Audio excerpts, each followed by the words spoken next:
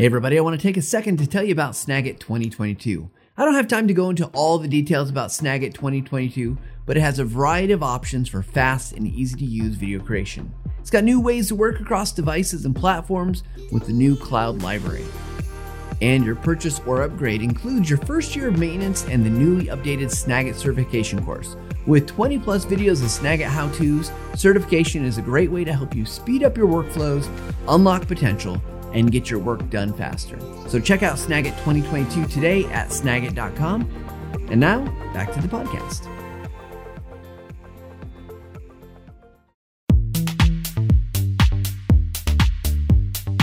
Good morning, good evening, good afternoon, wherever you're watching from. So glad that you're here with us, whether you're watching the video or you're listening to the podcast. Just a quick heads up, I'm actually not live today. This is a pre-recorded session, and it's a great one though. So don't tune away just because of that. We got people monitoring the chat and things like that. And if you're listening to podcasts, you're like, they're always pre-recorded, right? Anyway, I want to just let you guys know that things are going great here, and we want to hear from you. We want to hear you. You can email us at thevisuallounge@techsmith.com on social media. You can just tag at TechSmith and let them know you're talking about the podcast, or put the hashtag #TheVisualLounge, because we want to know what's going well. And I'd love to hear, for anyone's listening to this, we want to know, what are some things that you want to learn about? Who would you like to see on the show? I know I've got a couple of requests come in, but I'd love to know more, like what are the topics that you want to hear about, so that we can make sure as we're planning out into the future, we can fill those needs, because we're here to serve and here to talk about the things that will make the biggest difference for the people listening. So with that said, I want to jump into today's content, because this is an interview that we did in 2019 at a conference called TLDC, Training, Learning, Development. C is for conference, and they've got a whole other slew of things C can stand for. There's a community that you can go and join if you're into learning and development. But our guest today was wonderful and fantastic. And I know I say that about a lot of our guests, but she was really just a delight to interview and to talk with. So we wanted to share that interview with you all. So before we do that, she's going to introduce herself. But before, I'd like to take a chance just to introduce her, and then we'll get into the interview in just a second. Kati Ryan founded A Positive Adventure, a learning and development consulting firm based in the Bay Area. APA has built world-class, award-winning training programs for companies like Instacart, Marine Layer, Bill.com, Gannett, Living Social, and others. She is a professionally trained and engaging public keynote speaker. She has spoken at industry conferences including Startup Experts, Training Industry Conference and Expo TLDC, Advanced Learning Institute Women in Digital National Conference, User Testing International Women's Month Event, ATD International Convention. She's contributed content to publications such as #girlboss.com, TD, and has been quoted in Fast Company on effective team building practices, and books such as Scaling for Success. Kati's passion is motivating founders, employees, and making learning stick by helping others reach their full potential through a positive and successful learning adventure. And it is with great pleasure we welcome Kati Ryan to the Visual Lounge. Hi, everybody. Welcome to this interview with TechSmith Academy. We're here at TLDC. We're talking to learning professionals about learning. I have a very special guest. It's Kati Ryan. Kati, thank you for joining me today. Of course. Thanks for having me. Yeah, Kati, for those who haven't had a chance to meet you or hear you speak, tell us a little bit about yourself. Okay. So my name's Kati Ryan, and I am the founder and CEO of a company called A Positive Adventure, based out of San Francisco. And I've been in learning and development for a little over 12 years now, and it is my passion and what I love. Oh, fantastic. Yeah. So one of the things we've talked about with several of the people that we've been interviewing, and it's kind of common, is that people fall into the area of learning and development. It's either they kind of happen into it and it becomes their career, or they're doing a job and they are asked to do training, but they're not a trainer. Yeah. So when people are in that situation, what advice would you give them as they get started with making maybe their first training? Yeah. And is this that they actually want to be a trainer? Maybe, maybe not, okay, right? Yeah. Okay. So I think the first question is, do you actually want to go down this path of learning and development and training, or are you just being asked to do this? Well, let's say if they're just being asked to do this, because I think that happens more and more in companies. You know, training groups are shrinking. You know, it's the budgets. People are like, oh, it's a cost center. I'm not going to invest in that right now. Mm-hmm. What do you tell? How do they go about making a good training? Yeah. So I think it depends on who you ask, but good training goes always back to the audience that's receiving the training. And so what do they need? Why do they need it? And how can you motivate them when you're creating the content? For fresh newbies in L&D, I would recommend that they find somebody that is well-versed in L&D and shadow them, partner with them, find a mentor of sorts. It doesn't even have to be a formal mentor, but somebody who's already been doing it, and grab coffee with them, take them for coffee, ask them questions, and fill in what you don't understand with knowledge of others who have that. So from your experience, I know you've had a kind of a broad experience working with lots of different organizations. Are there skills or, I guess, abilities that you would look for? Like, if someone's getting started, they probably don't know what to even look for in a mentor. What advice what would you tell someone to look for in someone in the learning and development field as a mentor? So I think it goes back to, if they want a career in learning and development, let's say if they do, then I think it's worth investing time and energy into a mentor-mentee partnership. Right.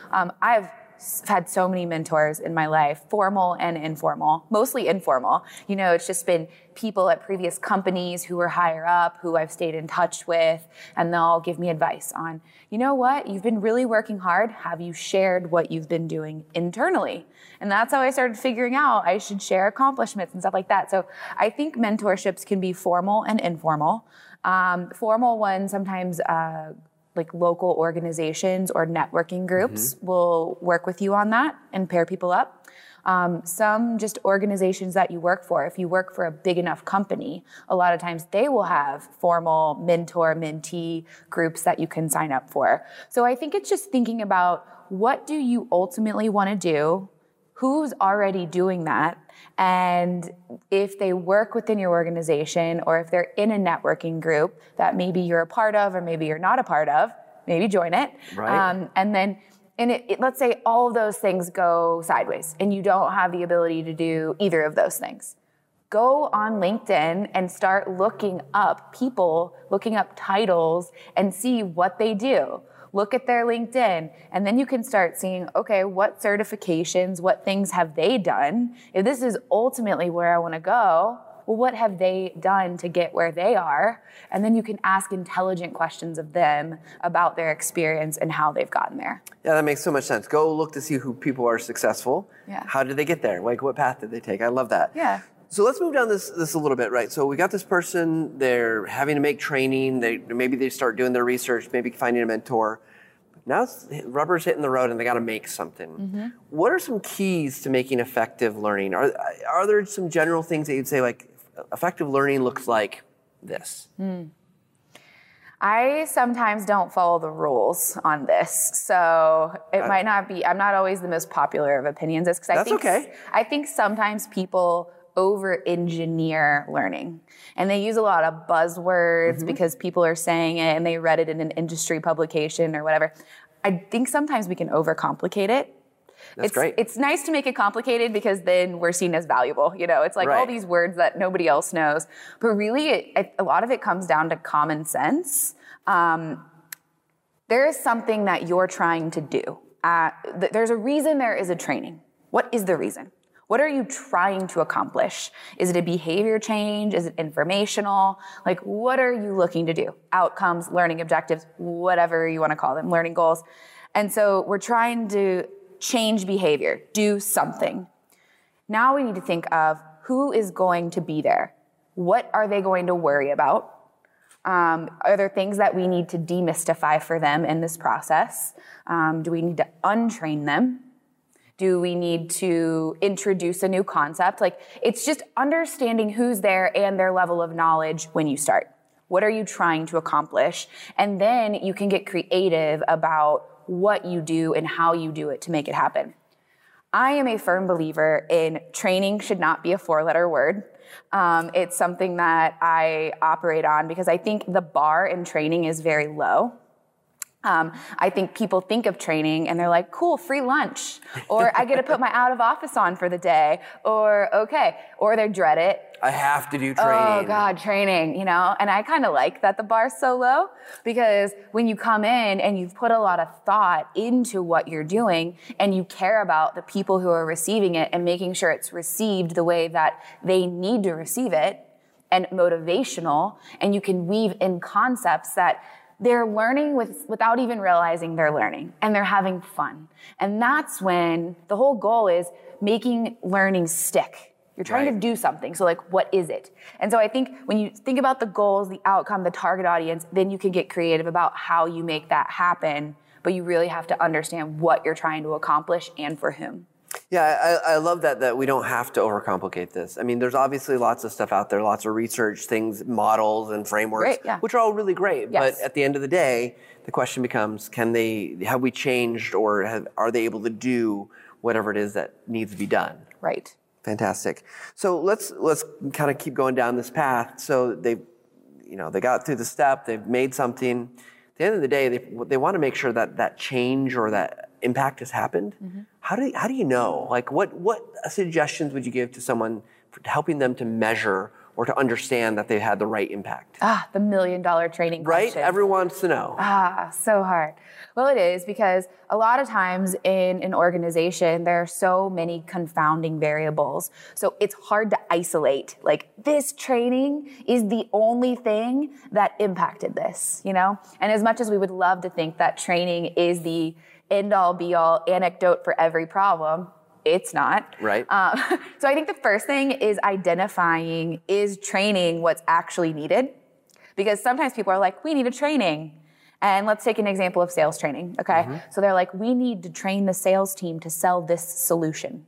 They need to sell it more. It's like, well, they've all been trained already on selling that solution. Let's talk about why they're not selling the solution. Is it because they don't know how? Is it because their comp plan doesn't align to make them want to sell that solution? No motivation. There's no motivation. Is it because everything's designed that they sell something else? And so first, I think it's making sure training is what's needed. Right. And then next, it's going back to, there's a reason that we're having this conversation. Why? What does success look like for you? Yeah. And so when I go in and talk to clients, I'm always asking them that. At the end of this, for you to say, this was worth it, what does that look like? And a lot of times they don't even know. They're like, we don't know. We just know we need to check this box. And I'm like, okay, we need to have a deeper conversation here, because otherwise we're setting up everyone for potential failure.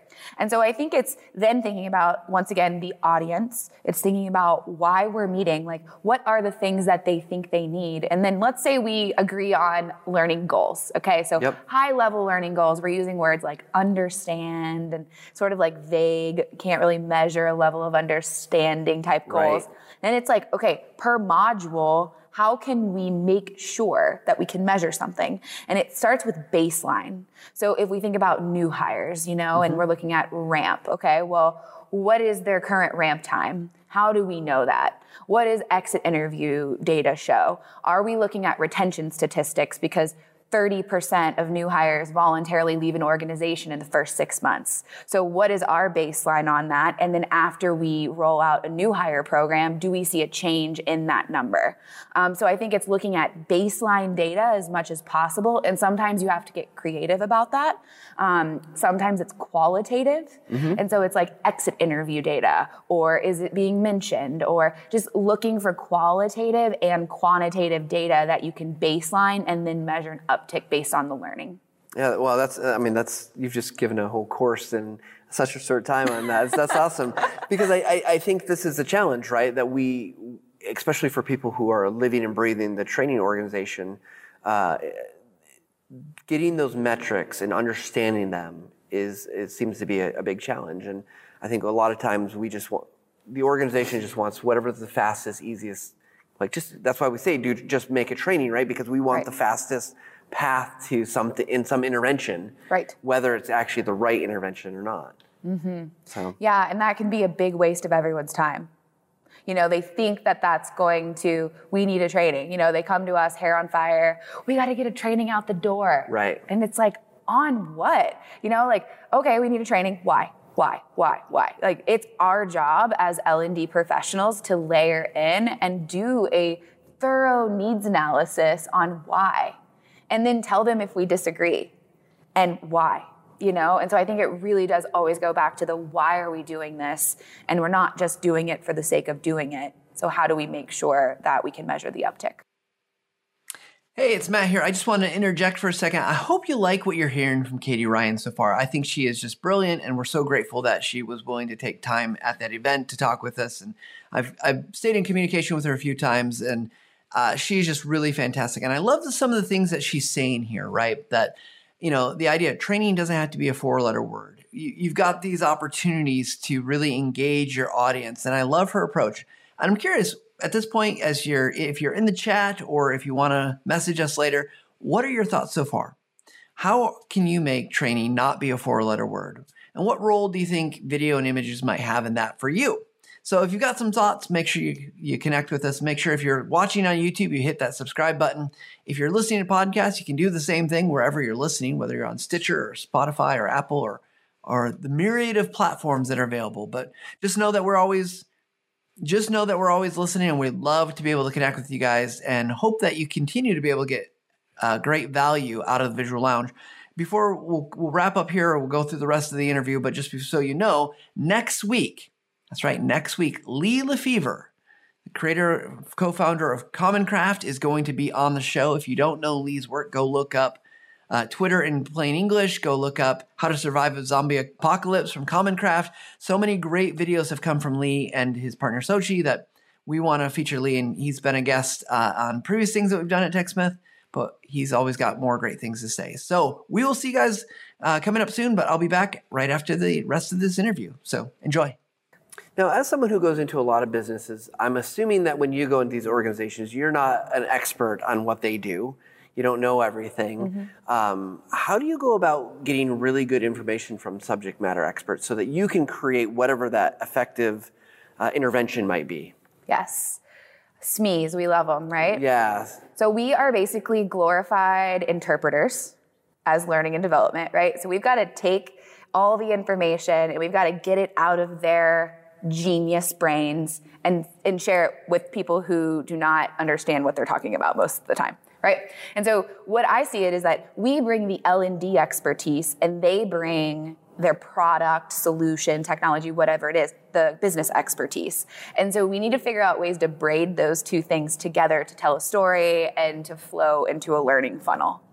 And so it comes from asking good questions. And so one of my clients is an engineering client, and it's a cybersecurity company, so it's full of engineers, okay? And so we do like a new hire training for them. And in order to create the new hire training, we are not experts in cybersecurity. We are experts in L&D and new hire training frameworks that work. And so going in, it was essentially having to interview the engineering team based on what we knew. So you meet before with the higher level groups internally and figure out what are the goals of the program. Then you create an agenda based on what you think will be accomplished in that, knowing that every new hire, for example, does not need to know the level of engineering expertise as the solutions engineering team. They just need to know enough in the new hire week. So that's the goal. And so then when you're meeting with that SME, sometimes they can go off the rails, right? They are so deep in content and it's over everyone's head except theirs. And so it's reminding them the goal. So as you start talking to them, just like when we sit down to start talking for an interview, right? You're like, here's what we're going to do. Here's how we're going to do it. It's the same when you're interviewing a subject matter expert. It's setting expectations of this is for new hires. This is the audience. This is what I'm hoping to accomplish. You're probably going to go deep a little bit and I'm going to pull you back. So be prepared for that. And then you have questions assigned or already written out that you're going to ask them, hopefully that then they can uncover. You can get those little like nuggets of information that then you can use. Yeah, that's fantastic. I love that you're putting that forward, that you're going in but you're not just asking a bunch of questions, but you're also guiding them, because they know what they know, Right. and they don't know what you need. Right. I had an engineering subject matter expert actually who I requested to create a video on something. It was like a voiceover on the command line on a computer running through something, and he was scraping a website. And I wanted him to show how this worked.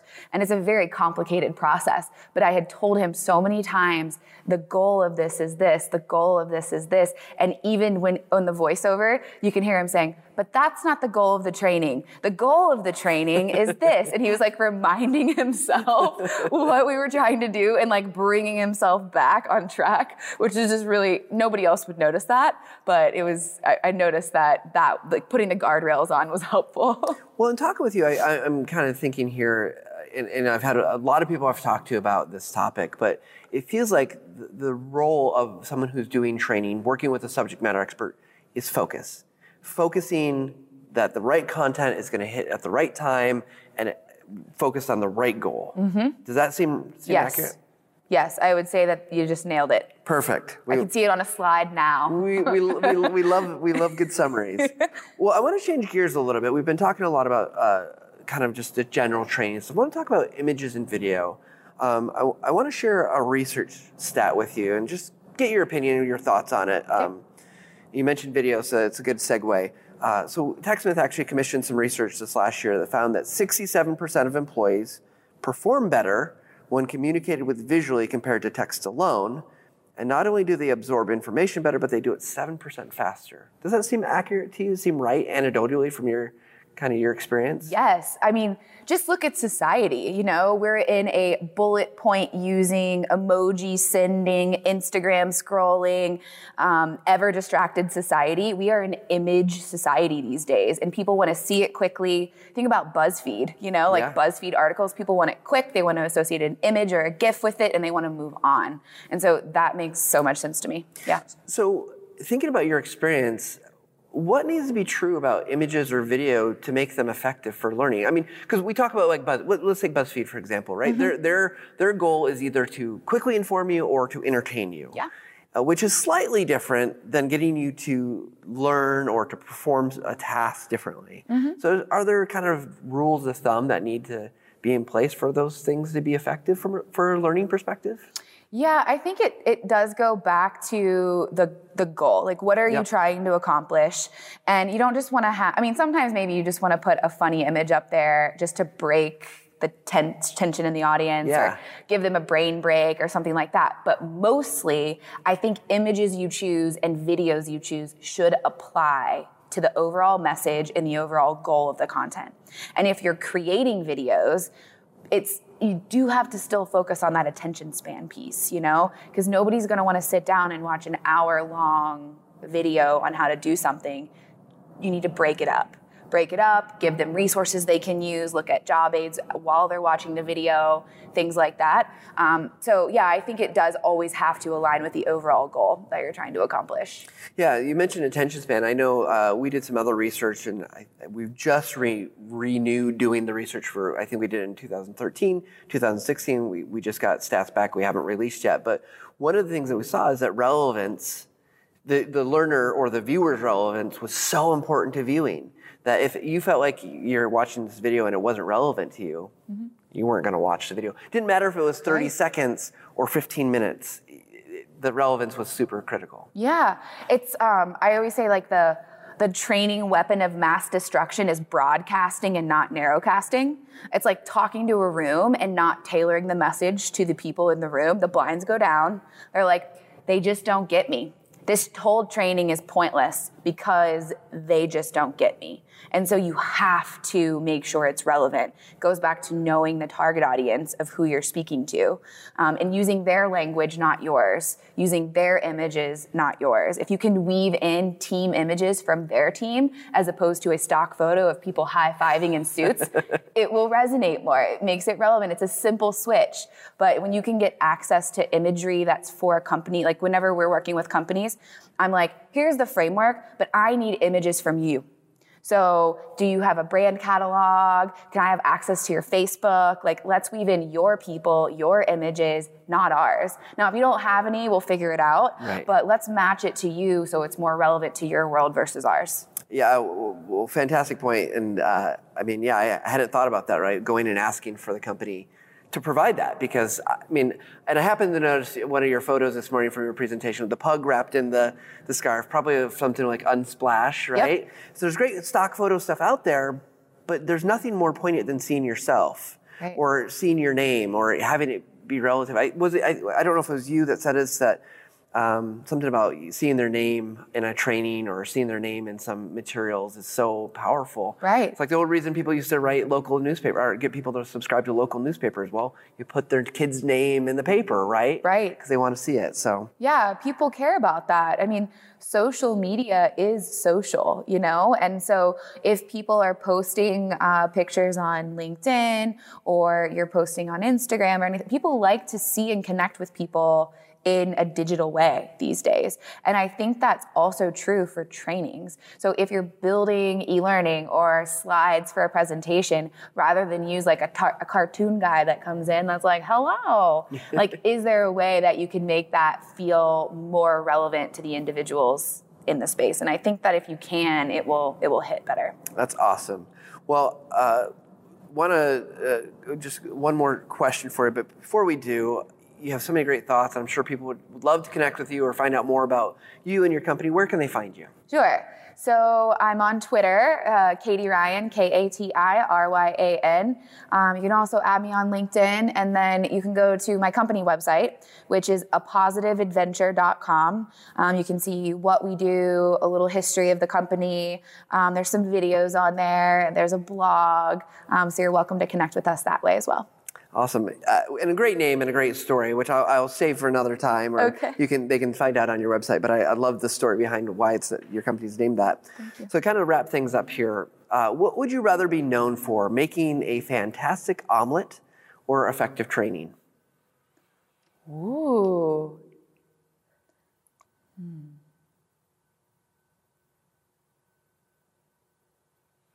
I'm assuming that the people who I'm making an omelet for are not vegan. They can be whoever you want. Maybe you don't like them that much. I'm like, I don't know. Like, if I'm making an omelet for people who don't eat eggs, like, then there's the whole thing. We'll assume that the people that you're making it for, if not just yourself, others, they will appreciate a fantastic omelet. Okay. I think it would probably be a fantastic training. I do make a good omelet, though. But I think the reason is because there are a lot of places that you can get really good omelets, and a lot of people can make really good omelets. But I think when you have a company or a person who can come in and really make a difference in your business through a training program, you can impact more people than one omelet could impact. Fantastic. Well, thank you so much, Kati, for sitting down with us. And thank you guys for watching. Please check out the other interviews and check out the rest of TechSmith Academy, including our fantastic training courses. Wasn't that a great interview? I love the things that Kati had to say. I love her thoughts about making training social. She's got so much fantastic information. Go out and find her on LinkedIn. You can find her website, Positive Adventure. Just Google Positive Adventure, Kati Ryan. It will definitely come up. And she's got an awesome opportunity. You can book some time with her if you want to maybe potentially work with Kati.